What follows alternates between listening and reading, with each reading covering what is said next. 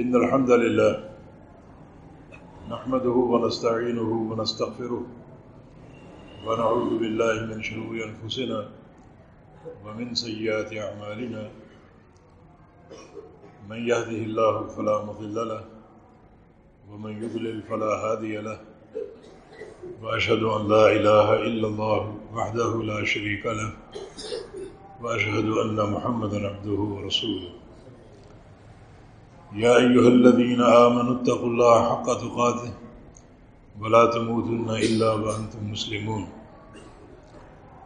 يا أيها الناس اتقوا ربكم الذي خلقكم من نفس واحدة وخلق منها زوجها وبث منهما رجالا كثيرا ونساء واتقوا الله الذي تساءلون به والأرحام إن الله كان عليكم رقيبا يا أيها الذين آمنوا اتقوا الله وقولوا قولا سديدا يصلح لكم أعمالكم ويغفر لكم ذنوبكم ومن يطع الله ورسوله فقد فاز فوزا عظيما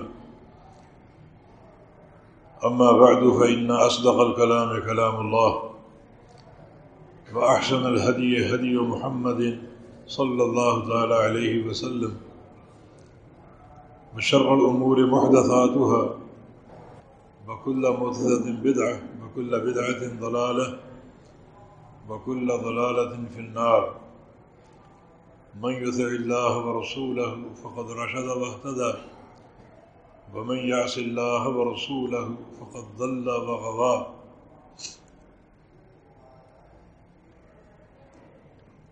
اللهم صل على محمد وعلى آل محمد كما صليت على إبراهيم وعلى آل إبراهيم إنك حميد مجيد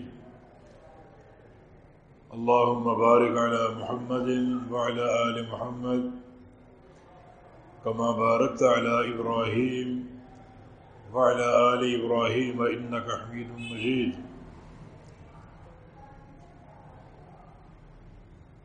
سبحانك لا علم لنا إلا ما علمتنا إنك أنت العليم الحكيم رب اشرح لي صدري ويسر لي أمري واحلل عقدة من لساني يفقه قولي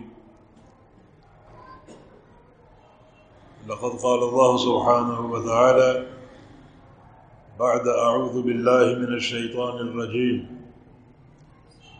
من همزه ونفخه ونفثه بسم الله الرحمن الرحيم ليوفيهم أجورهم ويزيدهم من فضله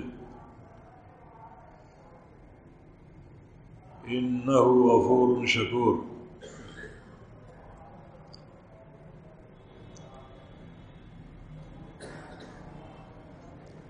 گزشتہ جمعے کے خطبے کا لب لباب یہ تھا کہ اللہ رب العزت کے دو نام یا دو اسماء الحسنی جن کا نتیجہ اور تاثیر جس بندے کو حاصل ہو جائے وہ بہت ہی خوش نصیب انسان ہے۔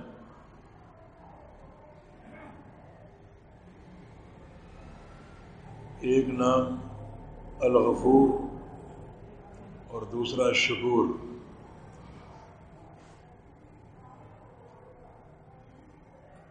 غفور مبالغے کا صیغہ ہے جس کا معنی بہت زیادہ گناہوں کو بخشنے والا، اور شکور بھی مبالغے کا صیغہ ہے جس کا معنی بہت زیادہ بندوں کی نیکیوں کی قدر کرنے والا۔ انسان جو بھی ہو قیامت کے دن آئے گا اور اس کے ساتھ یہ دونوں طرح کے اعمال ہوں گے، گناہ بھی اور نیکیاں بھی۔ اور اگر اللہ رب العزت اس کے ساتھ اپنے غفور ہونے کا معاملہ فرما لے تو اس کے سارے گناہ بخش دیے جائیں گے، اور شکور ہونے کا معاملہ فرما لے تو اس کی ہر نیکی کی بہت ہی قدر ہوگی اور بڑا اس کا اجر ملے گا۔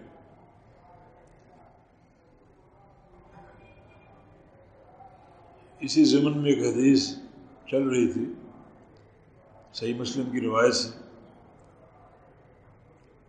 جس کے راوی ابو مالک اشعری رضی اللہ تعالی عنہ ہیں، جس میں رسول اللہ صلی اللہ علیہ وسلم نے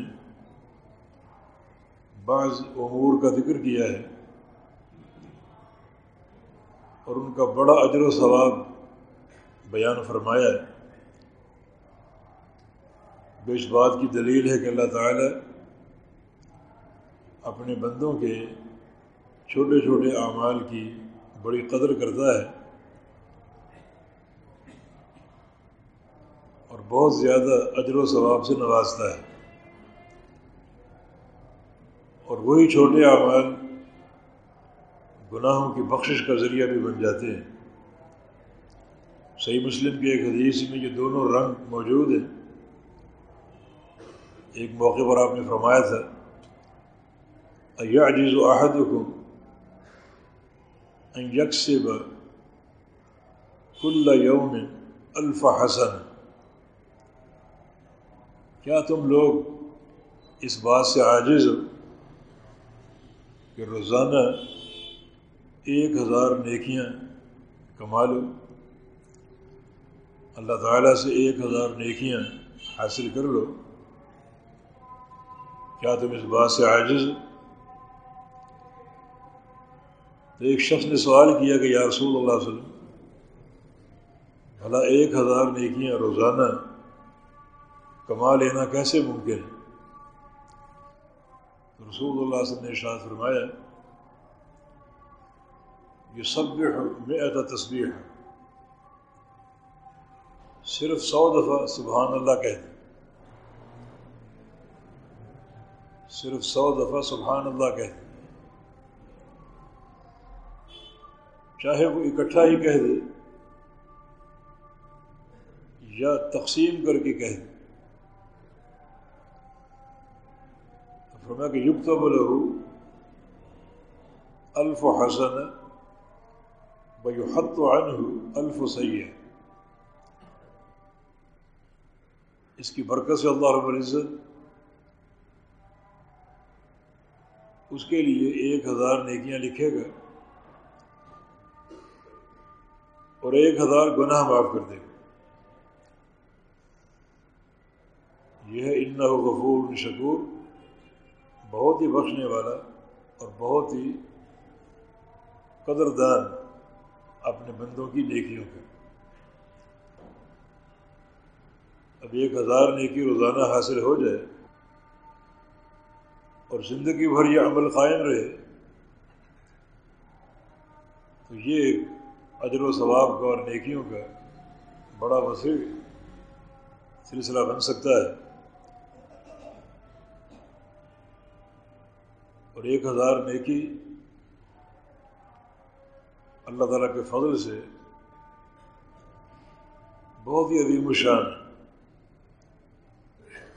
قیامت کے دن تو ایک ایک نیکی کی کمی انسان کی بہت بڑی محرومی کا باعث بن جائے گی۔ توزن الحسنات والسیئات فمن رجحت سیئاته ولا حسناته مثقال حبۃ خردل دخل النار،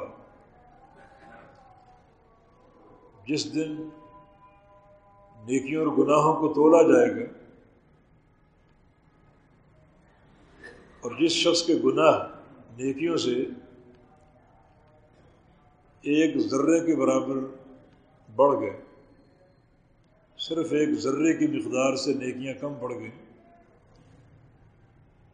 اور ایک ذرے کے برابر گناہ بڑھ گئے تو داخل النار، وہ شخص جہنم میں داخل ہو جائے گا۔ تو جہاں ایک ایک ذرے کی مقدار سے گناہ اور نیکیوں کو شمار کیا جائے گا، تولا جائے گا، تو وہاں اگر روزانہ 1000 نیکیاں انسان کما لے یہ بہت بڑے شرف کی بات ہو سکتی. ایک ذرہ کے برابر گناہ اور نیکیوں کا حساب. اور ذرہ کا معنی یہ ہے کہ جس سے چھوٹی کوئی چیز نہ ہو. لغت عرب میں سب سے چھوٹی چیز ذرہ کہلاتی، اس سے چھوٹی کوئی چیز نہ ہو. اتنے معمولی سے فرق سے بھی نیکیوں اور گناہوں کا حساب ہوگا اور پرکھا جائے گا. تو اس تناظر میں یہ حدیث اللہ تعالیٰ کی جو صفت شکور اور غفور ہے اس کا ایک بہترین مظہر ہے. کہ چھوٹے سے عمل سے اللہ تعالیٰ اتنا بڑا وہ قدردان ہے کہ 1000 نیکیاں انسان کے لیے لکھے گا اور 1000 گناہ بھی معاف کر دے گا.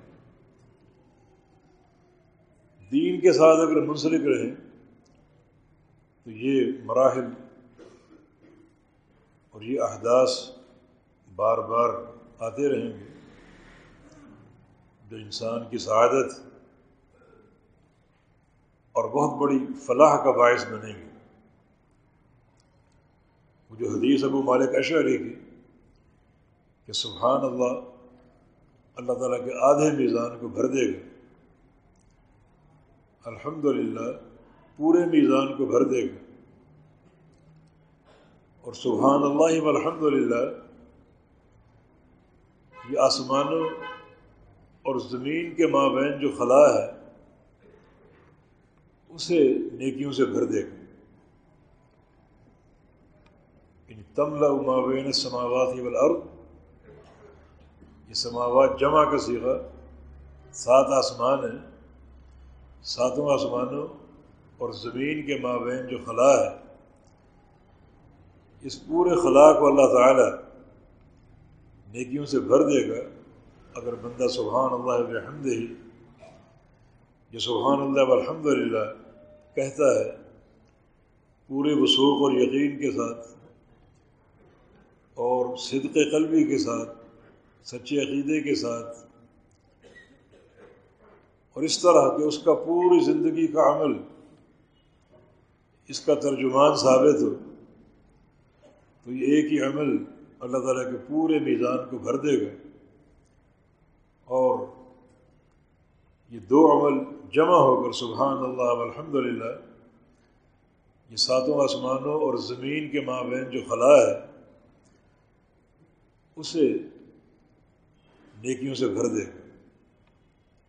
تو یہ ایک عظیم مثال ہے کہ اللہ رب العزت کتنا قدردان ہے اپنے بندوں کے اعمال کا، اور کس طرح بندوں کے اعمال کی حفاظت فرمانے والا ہے. آگے فرمایا کہ والصلاۃ نور، نماز جو ہے وہ نور ہے. بہت بڑی قدردانی ہے یہ نماز کی. یہ نور دنیا کا، قبر کا اور آخرت کا ہے. دنیا کا نور اس طرح ہے کہ اللہ رب العزت بندے کی نماز کو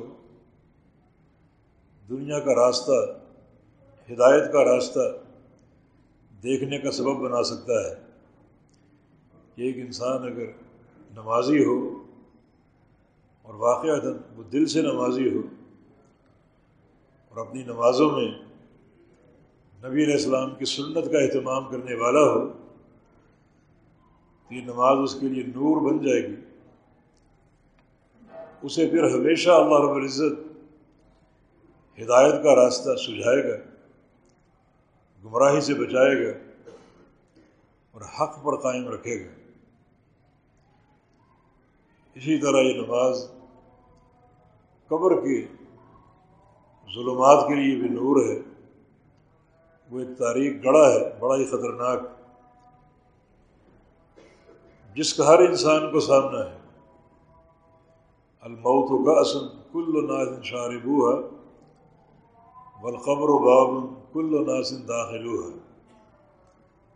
موت ایک جام ہے جسے سب نے پینا ہے اور اپنے پیٹ میں انڈیلنا ہے، اور قبر ایک دروازہ ہے جس سے ہر شخص نے داخل ہونا ہے تو ہر بندے کو قبر کا سامنا ہے، اور یہ تاریکیوں سے بھرا ایک گھر ہے، واقعتاً یہاں نور کی ضرورت ہے۔ والصلاۃ نور، نماز نور ہے، یہ نور فراہم کرے گی۔ نبی علیہ السلام کے ایک صحابی ابو درداء رضی اللہ تعالی عنہ، بڑے متقی اور پرہیزگار اور بڑا منہج کا ادراک رکھنے والے، ان کا ایک قول ہے کہ صلوا من اللیل رکعتین لظلمۃ القبر، جب رات کی تاریکی ہو تو کم از کم 2 رکعت پڑھ لیا کرو نفل کے طور پہ۔ یہ 2 رکعت آپ کی قبر کی تاریکی کے کام آئیں گی۔ جو قبر کی ظلمت ہے، قبر کے اندھیرے ہیں، اس میں آپ کے لیے نور کی فراہمی کا سبب بنے گی۔ ایک محدث عبداللہ بن مبارک رحمہ اللہ تعالی، اس کے ایک معاصر کا قول ہے کہ ہم حیران تھے کہ عبداللہ بن مبارک کو ہم پہ اتنی سبقت کیوں حاصل، جو اس کا نام نصف النہار کے سورج کی طرح چمک رہا ہے۔ وجہ کیا ہے اس کی؟ ہم بھی ان کے ساتھی ہیں، انہی کی طرح پڑھتے ہیں، پڑھاتے ہیں، نمازوں کا اہتمام ہے، کوئی فرق نہیں ہے۔ پھر انہیں اس قدر لوگوں میں یہ قبول عام کیوں حاصل، اس قدر پذیرائی کیوں حاصل؟ تو اس کا اندازہ ایک دن ہوا، ہم ایک دعوت میں تھے، رات کے کھانے پر مدعو تھے، اچانک جو کمرے کا چراغ تھا وہ بجھ گیا، اور صاحب خانہ اسے جلانے کی کوشش کرنے لگا۔ 10 منٹ 15 منٹ بعد جب وہ چراغ جل گیا اور کمرے میں روشنی پھیل گئی، یک لخت ہم نے عبداللہ بن مبارک کا چہرہ دیکھا جو آنسوؤں سے بھیگا ہوا تھا۔ وہ اس دوران روتے رہے۔ رونے کی وجہ یہ تھی کہ کمرے کی شدید ترین تاریکی دیکھ کر انہیں قبر کے اندھیرے یاد آ گئے۔ ان اندھیروں کا ہم نے سامنا کرنا ہے، اور بہت ہی یہ خوفناک گھاٹی ہے۔ فرماتے ہیں کہ صلوا من اللیل رکعتین لظلمۃ القبر، کہ قبر کے اندھیرے اور قبر کی تاریکی سے بچنے کے لیے راتوں کو اٹھا کرو، اور کم از کم 2 نفل ہی پڑھ لیا کرو۔ یہ 2 نفل تمہارے قبر کے اندھیروں کو ختم کر کے قبر کو نور سے بھر دیں گے۔ تو الصلاۃ نور، اللہ تعالیٰ نے یہ ایک تحفہ ہمیں دیا نماز کی صورت میں، یہ تمہارے لیے نور کی فراہمی کا سبب بنے گا۔ فرمایا کہ من حافظ علی الصلوات کانت لہ نورا وبرہانا ونجاتا یوم القیامہ، جو لوگ نمازوں کی حفاظت کرتے ہیں تو یہ نمازیں ان کے لیے قیامت کے دن نور بن جائیں گی، اور برہان، کامیابی کی دلیل اور نجات کا سبب بن جائیں گے جو نمازوں کی حفاظت کرتے ہیں۔ ومن لم یحافظ، اور جو نمازوں کی حفاظت نہیں کرتے، لم تکن لہ نورا ولا برہانا ولا نجاتا، تو پھر یہ نمازیں نہ تو ان کی نور کی فراہمی کا سبب بنے گی اور نہ ہی برہان اور نجات۔ حفاظت کی 2 صورتیں ہیں، ایک ہے نماز قائم کرنا، ادا کرتے رہنا، اور دوسرا نمازوں کو نبی علیہ السلام کے طریقے اور آپ کی سنت کے مطابق ادا کرنا، اور اگر سنت کے مطابق ادا نہیں ہوگی تو وہ نمازیں قطعاً نور کی فراہمی کا سبب نہیں بنے گی، بلکہ وہ برباد ہیں اور کوئی ان کی قیمت نہ بنے گی۔ اللہ تعالیٰ ایسے اعمال کی قطعاً قدر نہیں کرتا جو اعمال اس کے پیارے نبی کے طریقے کے خلاف ہیں۔ جس نبی کو اس نے چن کر مبعوث فرمایا ہے، اس نبی کی بابت اس نے ایک رہنما اصول دے دیا کہ لقد کان لکم فی رسول اللہ اسوۃ حسنہ، کہ تمہارے لیے نمونہ اور مثال ہر عمل میں رسول اللہ صلی اللہ علیہ وسلم کی ذات گرامی ہے۔ تو جب تک اس اسوہ کا اہتمام نہ ہوگا، اس وقت تک کوئی نیکی نہ بن سکے گی، اور اس کی حشر کے بازار میں کوئی قدر و قیمت نہ ٹھہرے گی۔ یقیناً یہ نماز نور ہے، اگر اس کو پابندی سے ادا کیا جائے اور اس کے آداب کی حفاظت کی جائے بالکل نبی علیہ السلام کے طریقے کے مطابق، تو نماز کی صورت میں یہ اللہ تعالیٰ کا ایک بڑا فضل و احسان ہمیں حاصل ہے کہ اس نے ہماری نمازوں کو قیامت کا اور قبر کا نور بنا دیا، ایک ایسا وسیلہ ہمیں عطا فرما دیا جسے اختیار کر کے قبر کا نور کمایا جا سکتا ہے اور قیامت کا نور بھی۔ ایک اور حدیث میں رسول اللہ صلی اللہ علیہ وسلم کا فرمان ہے،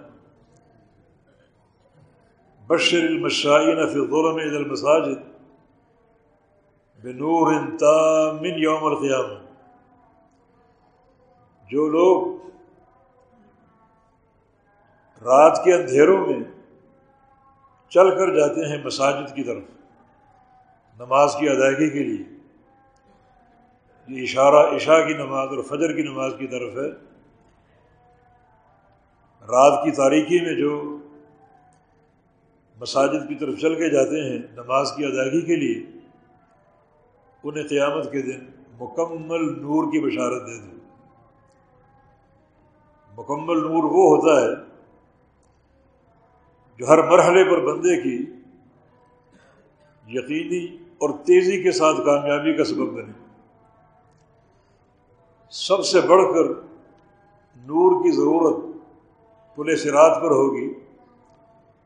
یہ ایک تیز دھار پل ہے، ایک ریزر سمجھیے، بہت لمبا، جہنم کی پشت پر نصب ہوگا جہاں تاریکی ہوگی، اور اس کو چل کر عبور کرنا ہوگا۔ اسے عبور کرنے کی صورت ہی میں جنت کا داخلہ ممکن ہے، جنت کا واحد راستہ ہے، اور یہاں ہر بندے کو نور کی ضرورت ہے۔ نبی علیہ السلام نے نور کے درجات بیان کیے ہیں۔ کچھ بندے ایسے ہوں گے جن کا نور پہاڑوں کی طرح ہوگا، جیسے پہاڑوں کی چوٹیاں ہیں اس طرح ان کے نور کی شعاعیں ان چوٹیوں کی طرح بلند ہوگی، وہ پل صراط کو یوں عبور کر جائیں گے جیسے انسان پلک جھپکتا ہے۔ ابھی یہ پلکیں نظریں زمین پر اور ابھی آسمان تک پہنچ چکی، اس تیزی سے وہ پل صراط کو عبور کر جائیں گے۔ کچھ بندوں کا نور درختوں کی مانند ہوگا، اور کچھ بندوں کا نور ان کے پاؤں کے انگوٹھے میں ایک نقطے کی شکل میں ہوگا، کبھی جلے گا اور کبھی بجھے گا۔ جب وہ جلے گا تو راستہ سجھائی دے گا، اور وہ چلنے کی کوشش کریں گے اپنے قدموں کے بل نہیں، اپنے گھٹنوں کے بل، اور جب وہ بجھ جائے گا متحیر ہوں گے اور گرنے کی شکل پیدا ہو جائے گی۔ نبی علیہ السلام نے ایک حدیث میں بیان فرمایا ہے کہ کچھ بندوں کا نور جب بجھے گا تو وہ گر جائیں گے، اور آخر میں اپنا ایک ہاتھ پل صراط سے ٹکانے میں کامیاب ہو جائیں گے۔ جب نور فراہم ہوگا تو دنیا دیکھے گی وہ ایک ہاتھ سے پکڑ کر پل صراط کا سہارا لیے ہوئے ہیں، پھر اللہ تعالیٰ ان کو اوپر چڑھنے کی توفیق دے دے گا۔ اور کچھ لوگ ایسے بھی ہوں گے جن کا ہاتھ بھی پھسل جائے گا اور وہ ایک پاؤں کے سہارے سے پل صراط سے لٹکے ہوں گے۔ تو یقیناً یہاں بڑی نور کی ضرورت ہے۔ تو بشر المشائین فی الظلم بنور تام یوم القیامہ بصلاۃ نور، اس طرح نماز نور بن جائے گی اور قیامت کے مراحل میں بندے کے کام آئے گی۔ تو یقیناً یہ اللہ تعالیٰ کی ایک بڑی قدردانی ہے کہ ہماری ٹوٹی پھوٹی نمازوں کو وہ اخروی نور کی فراہمی کا سبب بن جائے گا، بنا دے گا۔ یہاں جب مومنین گزریں گے پل صراط سے تو ان کے نور شعلوں کی طرح لپک رہے ہوں گے، منافقین قدم رکھیں گے تو ان کے آگے تاریکی ہوگی اور وہ دنیا کی محبتوں کے واسطے دے کر نور کی درخواست کریں گے، تھوڑا سا نور ہمیں دے دو تاکہ ہم بھی عبور کرنے میں کامیاب ہو جائیں۔ لیکن یہ نور اللہ کی توفیق سے ملے گا، جس کو اللہ رب العزت نور سے محروم کر دے گا اسے کوئی دنیا کی طاقت نور فراہم نہ کر سکے۔ تو حدیث کا یہ جملہ بصلاۃ نور کہ نماز جو ہے وہ نور ہے، بہت بڑا امید افزا ہے دنیا میں بھی، اس لحاظ سے کہ نماز کی برکت سے اللہ تعالیٰ نور بصیرت دے دے، حق پر قائم رہنے کی توفیق دے دے، گمراہیوں سے بچا لے، اور جو ظلمات ہیں شرک و بدعت کی اور کفر کی اور معصیتوں کی ان سے نکال دے۔ اور قبر میں بھی نور کی فراہمی اس لحاظ سے بڑی کارآمد ہوگی کہ قبر ایک تاریکی کا گڑھا ہے، یہاں یقیناً نور ایک بڑی سعادت اور کامیابی کا باعث ہوگا۔ اور جو قیامت کے عرصات ہیں میدان محشر کے، وہاں تو قدم قدم پر نور کی ضرورت ہوگی، تو اس کا انتظام موجود ہے۔ والصلاۃ نور کہ نماز جو ہے وہ نور ہے، ویسے ہر عمل نور ہے جو قیامت کو نور فراہم کرے گا، لیکن نماز کو خاص طور پر نور قرار دیا گیا، اس کی ادائیگی یقیناً بہت زیادہ نور کی فراہمی کا سبب بنے گی۔ اور وہ صدقۃ و برہان، اسی حدیث میں فرمایا کہ صدقہ جو ہے وہ برہان ہے، صدقہ اللہ کی راہ میں مال خرچ کرنا، یہ برہان ہے، دلیل ہے۔ کس چیز کی دلیل ہے؟ بندے کے ایمان کے سچا ہونے کی، صدق ایمان کی دلیل، کیونکہ انسان کی فطرت میں مال کی محبت ہے، انسان محنت سے مال کماتا ہے اور اس کو خرچ کرنا آسان بات نہیں ہوتی، لیکن وہ کسی پرواہ کے بغیر جب بھی موقع ملتا ہے مال خرچ کرتا ہے۔ یہ مال خرچ کرنا اس کے سچے ایمان کی دلیل ہے۔ ہر انسان کی طبیعت میں مال کے تعلق سے بخل موجود ہے، اور یہ بخل ایک انسان کی فطرت کا حصہ ہے، مگر پھر بھی انسان اگر خرچ کرتا ہے اور کرتا رہتا ہے تو یہ ایک دلیل قوی ہے اس کے سچے ایمان کی۔ ایک عربی نے نبی علیہ السلام سے پوچھا تھا، ای صدقۃ اعظم اجرا، یا رسول اللہ صلی اللہ علیہ وسلم کون سا صدقہ اجر میں سب سے بڑا ہے، کون سا صدقہ اجر میں سب سے آگے؟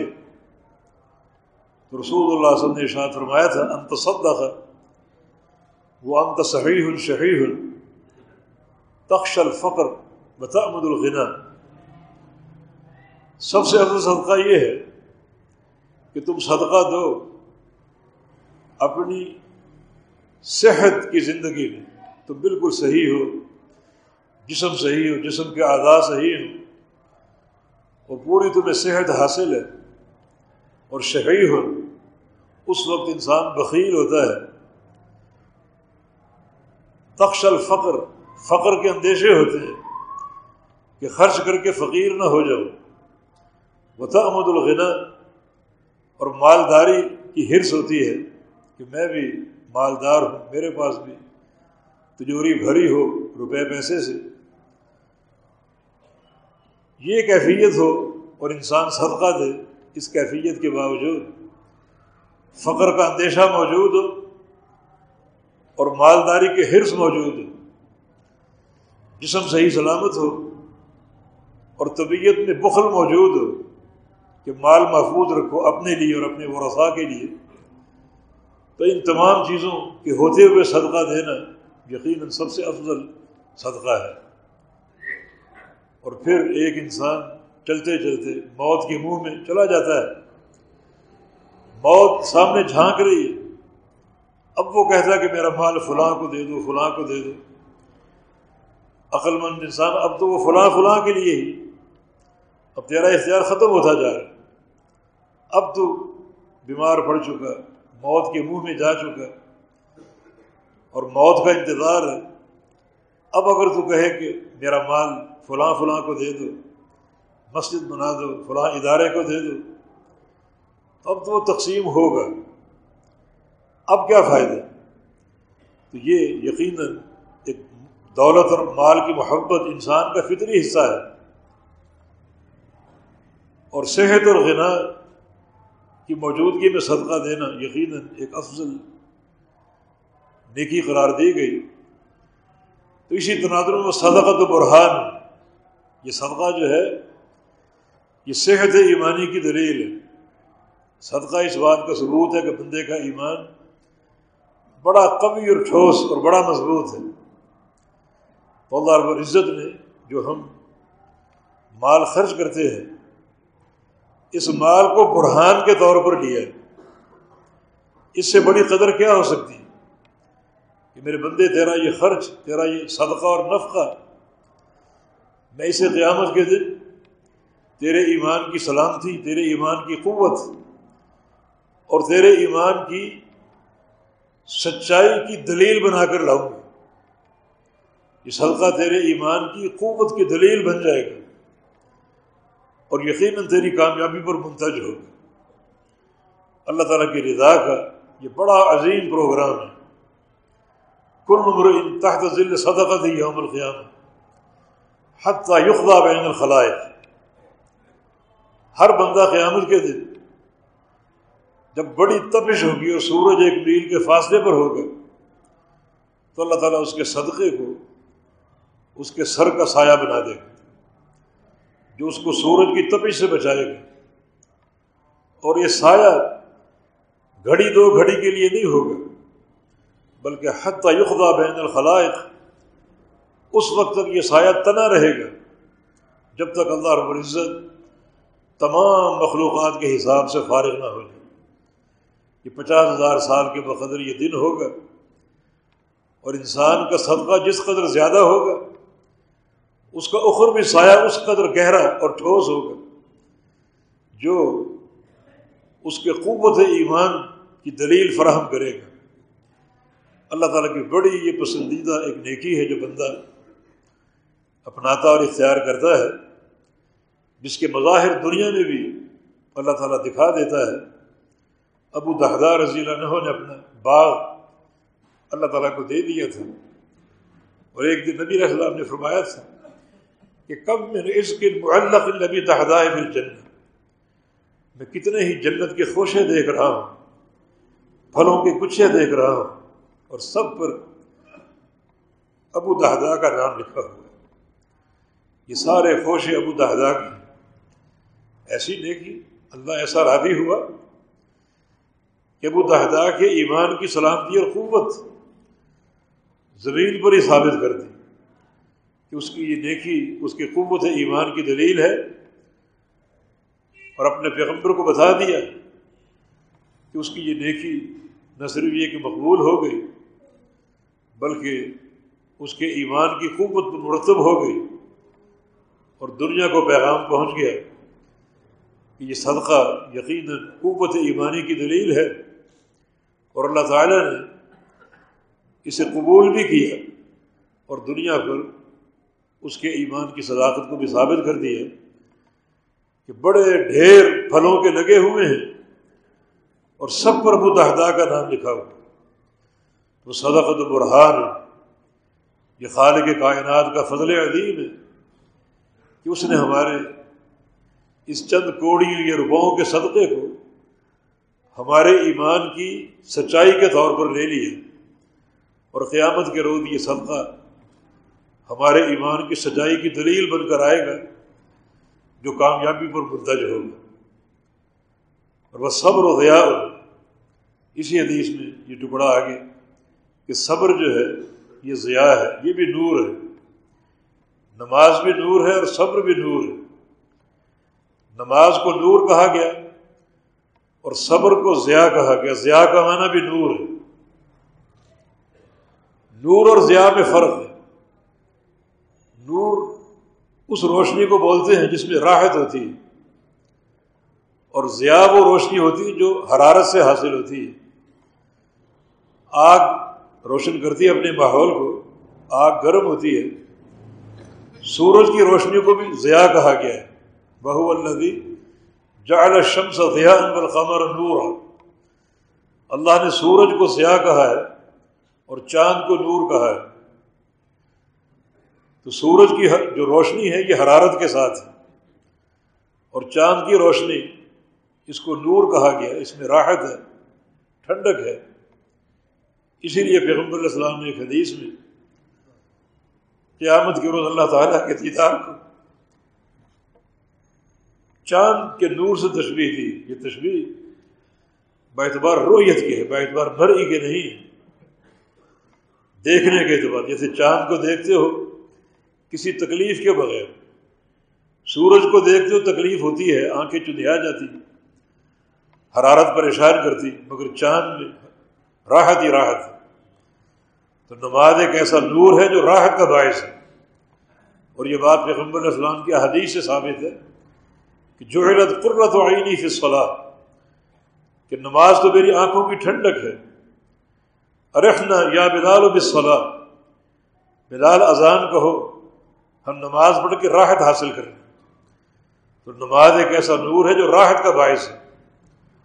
صبر کو ضیاء کہا گیا ہے، ایک ایسا نور جس میں حرارت ہے، کیونکہ صبر بعض اوقات انتہائی کڑوا ہوتا ہے، اور بہت ہی مشقتوں اور مشکلات میں صبر کرنا پڑتا ہے، بیماریوں کو جھیل کر اور کفار کے عذاب کو سہ کر، موسموں کی شدتوں کو برداشت کر کے۔ یقیناً صبر کی علماء نے 3 قسمیں بیان کی ہیں۔ ایک صبر الطاعہ ہے، اللہ تعالیٰ کے احکام کو مان کر صبر کرنا۔ اقیموا الصلاۃ آتوا الزکاۃ کتب علیکم الصیام وللہ علی الناس حج البیت۔ یہ سارے اعمال جو ہیں یہ صبر ہے، ان کی ادائیگی صبر ہے۔ حج کرنا صبر ہے، نماز پڑھنا صبر ہے، روزہ صبر ہے، عمرہ صبر ہے، جہاد صبر ہے، جس میں بعض اوقات خون بہانا پڑتا ہے، زخموں سے چور ہونا پڑتا ہے۔ تو یہ صبر ایک ایسی ضیاء، ایک ایسا نور ہے جس میں حرارت ہو سکتی ہے، اور بعض اوقات کلفتیں اور مشقتیں سہنی پڑتی ہیں۔ تو جو لوگ ان مصیبتوں کی پرواہ نہیں کرتے، ان کلفتوں کو برداشت کرتے ہیں پورے صبر و استقامت کے ساتھ، تو یہ صبر ان کے لیے اور طاقتور نور بن جاتا ہے۔ سورج کا نور چاند کے نور سے زیادہ طاقتور ہے۔ تو جو بندہ ان سارے امور میں اللہ تعالیٰ کے احکام مان کے صبر کرنا، اور جو معصیت کے امور نافرمانی ہیں جن سے اللہ نے روکا ان سے بعد رہ کر صبر کرنا۔ بعض اوقات یہ صبر بڑا مشکل ہوتا ہے، سامنے اربوں روپے پڑے ہوئے سود کے چھوڑنا مشکل ہے۔ ایک انسان مال کا حریص ہے لیکن کوئی پرواہ نہ کرے، اس اربوں روپے کو اپنی لات مار دے، ٹھکرا دے، یہ میرے پروردگار کے ساتھ اعلان جنگ ہے۔ صبر ہے یہ۔ بعض اوقات ایک خوبصورت عورت گناہ پر آمادہ کرتی ہے، اور یہ عمل انسان کی فطرت میں ایک لذت کا باعث ہوتا ہے، مگر کوئی پرواہ نہ کرے، اس دعوت کو ٹھکرا دے۔ یہ صبر یقیناً ایک ایسا مرحلہ ہے جس میں یقیناً ایک انسان کو بہت زیادہ اپنے اوپر ایک مشقت جھیلنی پڑتی ہے، لیکن ایک انسان جھیلنے میں کامیاب ہو جائے، اللہ تعالیٰ کی اطاعت پورے صبر کے ساتھ کرے، نافرمانیوں سے گریز پورے صبر کے ساتھ کرے، تو یہ ضیاء ہے، بہت طاقتور نور۔ ضیاء کا درجہ نور سے زیادہ ہے، جیسے چاند کی روشنی کے مقابلے میں سورج کی روشنی زیادہ ہے، بلکہ چاند کی روشنی سورج کی روشنی سے مستفاد ہے۔ چاند اپنا نور اس کا خود کا نور نہیں ہے، وہ اپنا نور سورج سے لیتا ہے، تو سورج اصل ہے۔ تو اللہ کے بندو صبر کرنا سیکھو، یہ صبر ایک عظیم و شان قاعدہ ہے جو تمہارے لیے ضیاء کا باعث بنے گا، ایک ایسے طاقتور نور کا کہ وہ نور بہت بڑی کامیابی پر منتج ہوگا۔ تو صبر ضیاء ہے جس میں ایک ایسا نور ہے جو کرواہٹوں سے حاصل ہو سکتا ہے اور بڑی مشقتوں سے حاصل ہو سکتا ہے۔ اپنے آپ کو ان کے لیے آمادہ رکھو اور تیار رکھو اور مستعد رہو۔ یہ صبر جو ہے یہ ضیاء ہے۔ اور آگے نبی علیہ السلام کی آخری دو جملے، والقرآن حجت لک و علیک، کہ قرآن کے بارے میں دو باتیں سن لو اور وہ حتمی ہیں، یا یہ یا وہ، تیسری کوئی چیز نہیں۔ یا تو یہ حجت ہے آپ کے حق میں، یا یہ حجت ہے آپ کے خلاف، بس یہ دو ہی باتیں ہیں۔ قرآن ہر گھر میں موجود ہے، ہر جگہ موجود ہے اللہ کی توفیق سے۔ یہ دو باتیں سن لو اور نوٹ کر لو، ہر بندے کے حق میں قرآن یا تو حجت ہے یا اس کے خلاف حجت ہے، تیسری کوئی شکل نہیں۔ کل جب قیامت کے دن آؤ گے تو قرآن کے تعلق سے یہ دو رویے، ان میں سے ایک رویہ ہر بندے کو حاصل ہوگا، یا تو قرآن اس کے حق میں حجت ہوگا یا اس کے خلاف حجت ہوگا۔ اس حدیث پر بہت بار بار غور کرو، بار بار غور کرو۔ اگر یہ قرآن قیامت کے دن ہمارے خلاف کھڑا ہو گیا تو پھر کیا بنے گا؟ اگر یہ ہمارے خلاف حجت بن گیا تو کیا بنے گا؟ بار بار غور کرنے کی ضرورت ہے، تیسری کوئی شکل نہیں، کوئی گنجائش کا راستہ نہیں ہے، یا آپ کے حق میں یا آپ کے خلاف۔ حق میں کس کے؟ جیسے نبی علیہ السلام کی ایک حدیث ہے، من جعل القرآن امامہ قادہ الی الجنہ ومن جعل القرآن وراء ظہرہ ساقہ الی النار۔ جس نے قرآن کو آگے رکھا اور خود پیچھے چل پڑا قرآن کے احکام کے مطابق،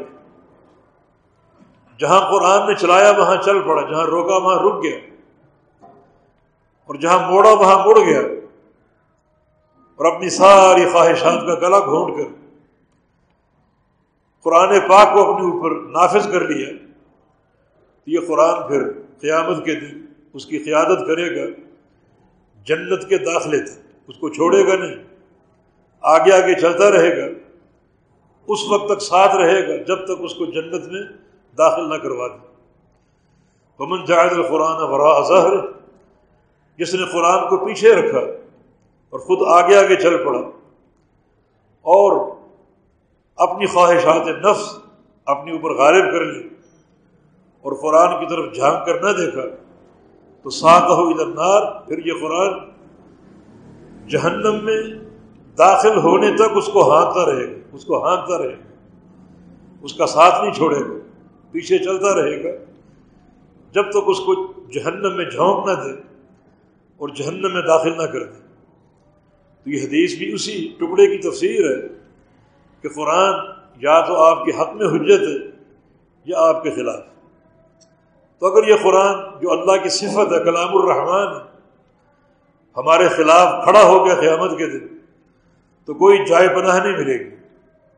اللہ کا کلام، اللہ کی صفت، اللہ تعالی پھر قرآن کی بات کو کیسے ٹالے گا؟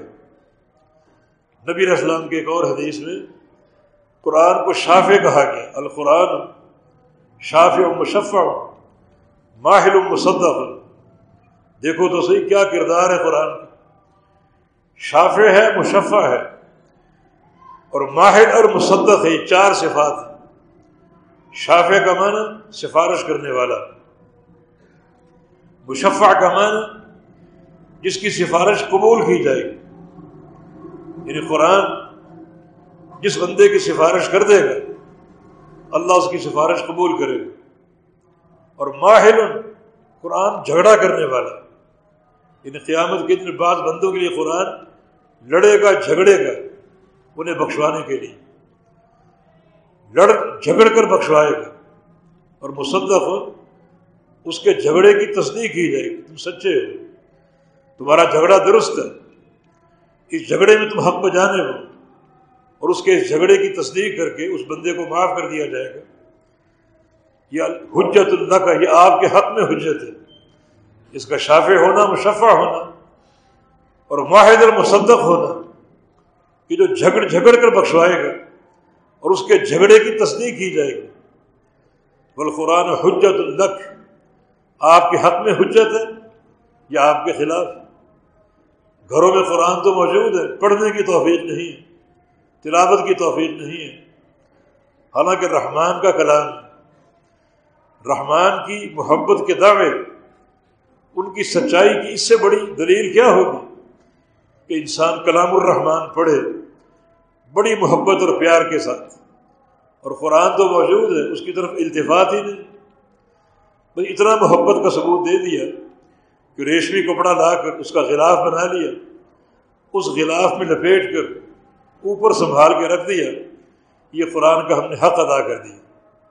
اب یہ اوپر سے اترے گا نہیں۔ کبھی بہو بیٹی کی شادی ہو، رخصت کرنا ہو تو اس کے سائے میں رخصت کر دیں گے، یہ قرآن کا کردار ہے۔ تو ایسے بندے یقیناً قیامت کی دن آئیں گے اور قرآن ان کے خلاف کھڑا ہوگا، ان کے خلاف حجت بن کر۔ یہ دو باتیں نوٹ کر لو، یہ دو نتیجے ہیں قرآن کے تعلق سے، یا آپ کے حق میں حجت ہے یا آپ کے خلاف حجت ہے۔ تو پھر ایسا تعلق جوڑ لو قرآن پاک کے ساتھ پوری محبت اور پیار کے ساتھ، یہ قرآن ہمارے حق میں حجت بن جائے۔ دو چیزیں ہیں قیامت کے دن اگر ہمارے خلاف کھڑی ہو گئی تو کوئی جائے پناہ نہ ہوگی۔ ایک قرآن پاک ہے اور دوسرا ذات رسول صلی اللہ علیہ وسلم۔ ذات رسول بھی شافع ہے، شافع المذنبین ہے، بڑی آپ شفاعت فرمائیں گے، آپ کی شفاعت سے آدھی امت سے زیادہ لوگوں کو جنت کا داخلہ ملے گا، رؤوف الرحیم مؤمنین کے ساتھ، ان کی کامیابی کی حریص۔ مگر ایسے بندوں کی شقاوت اور بدبختی کا کیا کہیے جن کے خلاف اللہ کا پیغمبر کھڑا ہو جائے، اور پیغمبر علیہ السلام کا کھڑا ہونا دو اسباب کی بنا پر ہوگا۔ ایک سبب قرآن نے ذکر کیا، وقال الرسول یا رب ان قوم اتخذوا هذا القرآن مہجورا۔ رسول قیامت کے دن کہے گا، یا اللہ یہ جو جمگٹا سامنے کھڑا ہے، ایک گروہ سامنے کھڑا ہے، اس نے قرآن کو پکڑا تھا چھوڑا ہوا۔ قرآن موجود تھا، پکڑنے کا معنی موجود تھا ان کے پاس، مگر وہ چھوڑا ہوا تھا۔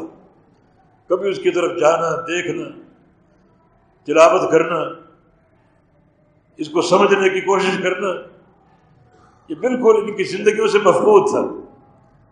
رسول کھڑا ہو جائے گا بعض بندوں کے خلاف کہ انہوں نے تیرے قرآن کو چھوڑ دیا تھا اور قرآن کا حق ادا نہیں کیا تھا۔ تو ایسے انسان کے لیے کوئی جائے پناہ نہیں۔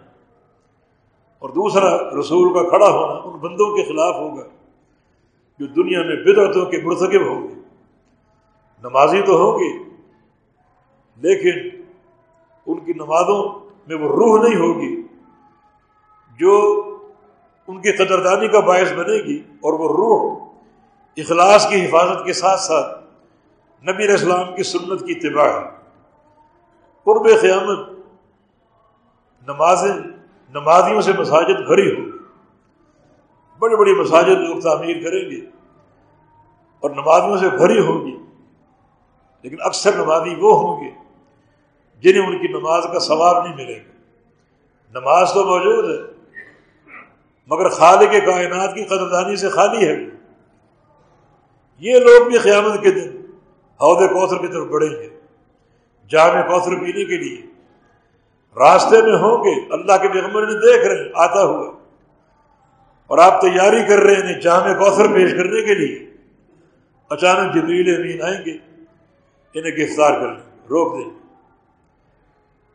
ایسی ایک دیوار بیچ میں حائل ہو جائے گی کہ یہ حوض کوثر تک پہنچ ہی نہیں سکے۔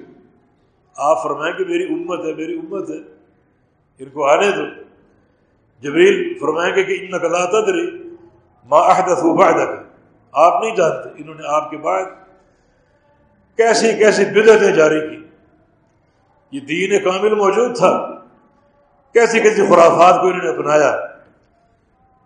کچھ خرافات اپنی برادری کے قواعد کا نام دے کر، کچھ اپنے پیر و مرشد کی تعلیمات کا نام دے کر، اور کچھ کو یہ نام دیا کہ ہمارے اماموں کی فقہ ہے۔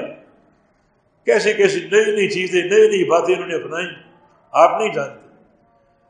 جب اللہ کے پیارے پیغمبر سنیں گے کہ یہ ان کا کردار، حالانکہ اب شافع روز جزا ہے، ان کی شفاعت نہیں کریں گے، ان کے خلاف کھڑے ہو جائیں گے کہ سحقاً سحقاً لمن غیر بعدی، جنہوں نے میرے بعد میرے دین کے حلیے کو تبدیل کر دیا، انہیں میری نگاہوں سے دور کر دو، ہٹا دو انہیں فوراً۔ یہ کسی رواداری اور کسی خیر و برکت کے مستحق نہیں ہے۔ تو ایسے انسان کے لیے کوئی جائے پناہ نہیں۔ اس حدیث سے ایک اور نقطہ ذہن میں آ گیا، جو نماز کو نور کہا گیا ہے، تو نور کی ایک ظاہری شکل قیامت کے دن یہ بھی ہوگی۔ نبی علیہ السلام کی حدیث ہے کہ ان امتی یاتون یوم القیامہ غرا محجلین من آثار الوضوء، کہ میری امت قیامت کے دن آئے گی، اس طرح آئے گی کہ وضو کی برکت سے ان کے وضو کے اعضاء چمک رہے ہوں۔ یہ بھی نماز کے نور ہونے کا ایک معنی ہے۔ ان کے ہاتھ پاؤں چمک رہے ہوں گے، ان کی پیشانیاں روشن ہوں گی، اور وہ الگ نظر آئیں گے۔ کما یعرف الرجل خیلہ الغر بین الدہم البہم، فرمایا کہ جیسے ایک انسان 1000 گھوڑے کھڑے ہوں کالے رنگ کے، اور ان میں ایک گھوڑا ہو 5 کلیاں، جس کے ہاتھ پاؤں سفید ہوں اور پیشانی بھی سفید ہو، ان ہزاروں گھوڑوں کے درمیان جس طرح وہ اپنے 5 کلیاں گھوڑے کو پہچان لیتا ہے، اس طرح میری امت قیامت کے دن ساری امتوں میں ممتاز ہوگی کہ ان کے اعضائے وضو چمک رہے ہوں گے۔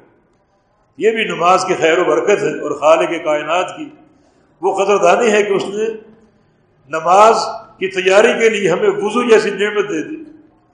اسی حدیث کے جو پہلا حصہ ہے، پہلا جملہ الطہور شطر الایمان، کہ طہور طہارت جو ہے وہ آدھا ایمان ہے، جس کے 2 معنی ہیں۔ ایک طہارت حصی، جس کا معنی وضو یا غسل، اگر حدث اکبر ہے، بڑی نجاست لاحق ہے، جنابت یا حیض کی، تو غسل جو ہے وہ طہارت بنتا ہے۔ اور اگر حدث اصغر ہے، چھوٹا حدث ہے، چھوٹی ناپاکی ہے، تو وضو اس کے لیے طہارت بنتا ہے۔ اور بندے کا طہارت کا اہتمام کرنا آدھا ایمان، کیونکہ نماز کو ایمان کہا گیا، اور اس نماز کی صحت وضو کے ساتھ قائم اور مشروط ہے۔ تو وضو جو ہے وہ آدھا ایمان ہے۔ ہمارا دین دین نظافت ہے، دین طہارت ہے، دین پاکیزگی ہے، صفائی ستھرائی کا دین ہے کہ ایک انسان صاف ستھرا رہے، اس کا بدن صاف ستھرا ہو، لباس اجلا ہو، خوشبوؤں سے معطر ہو۔ یہ مطلوب ہے پیارے پیغمبر صلی اللہ علیہ وسلم۔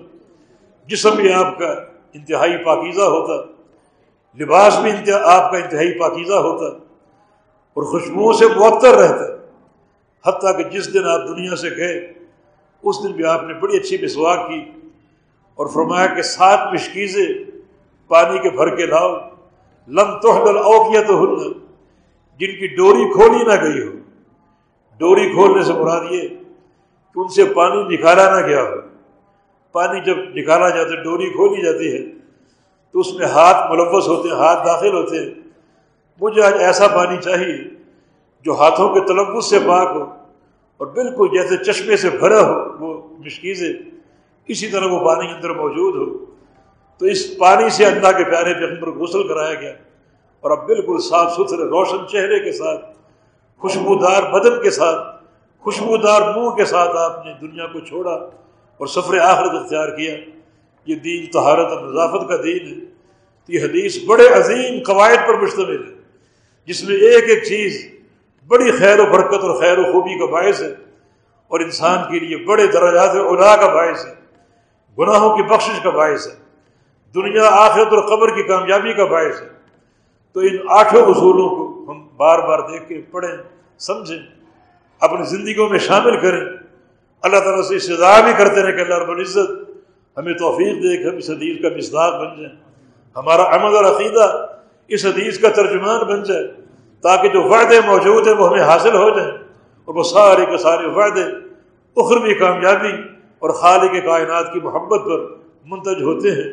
اسی سے دعا ہے، اسی سے دعا ہے، اس کی توفیق کے بغیر کوئی چیز ممکن نہیں ہے۔ واللہ تعالی ولی التوفیق۔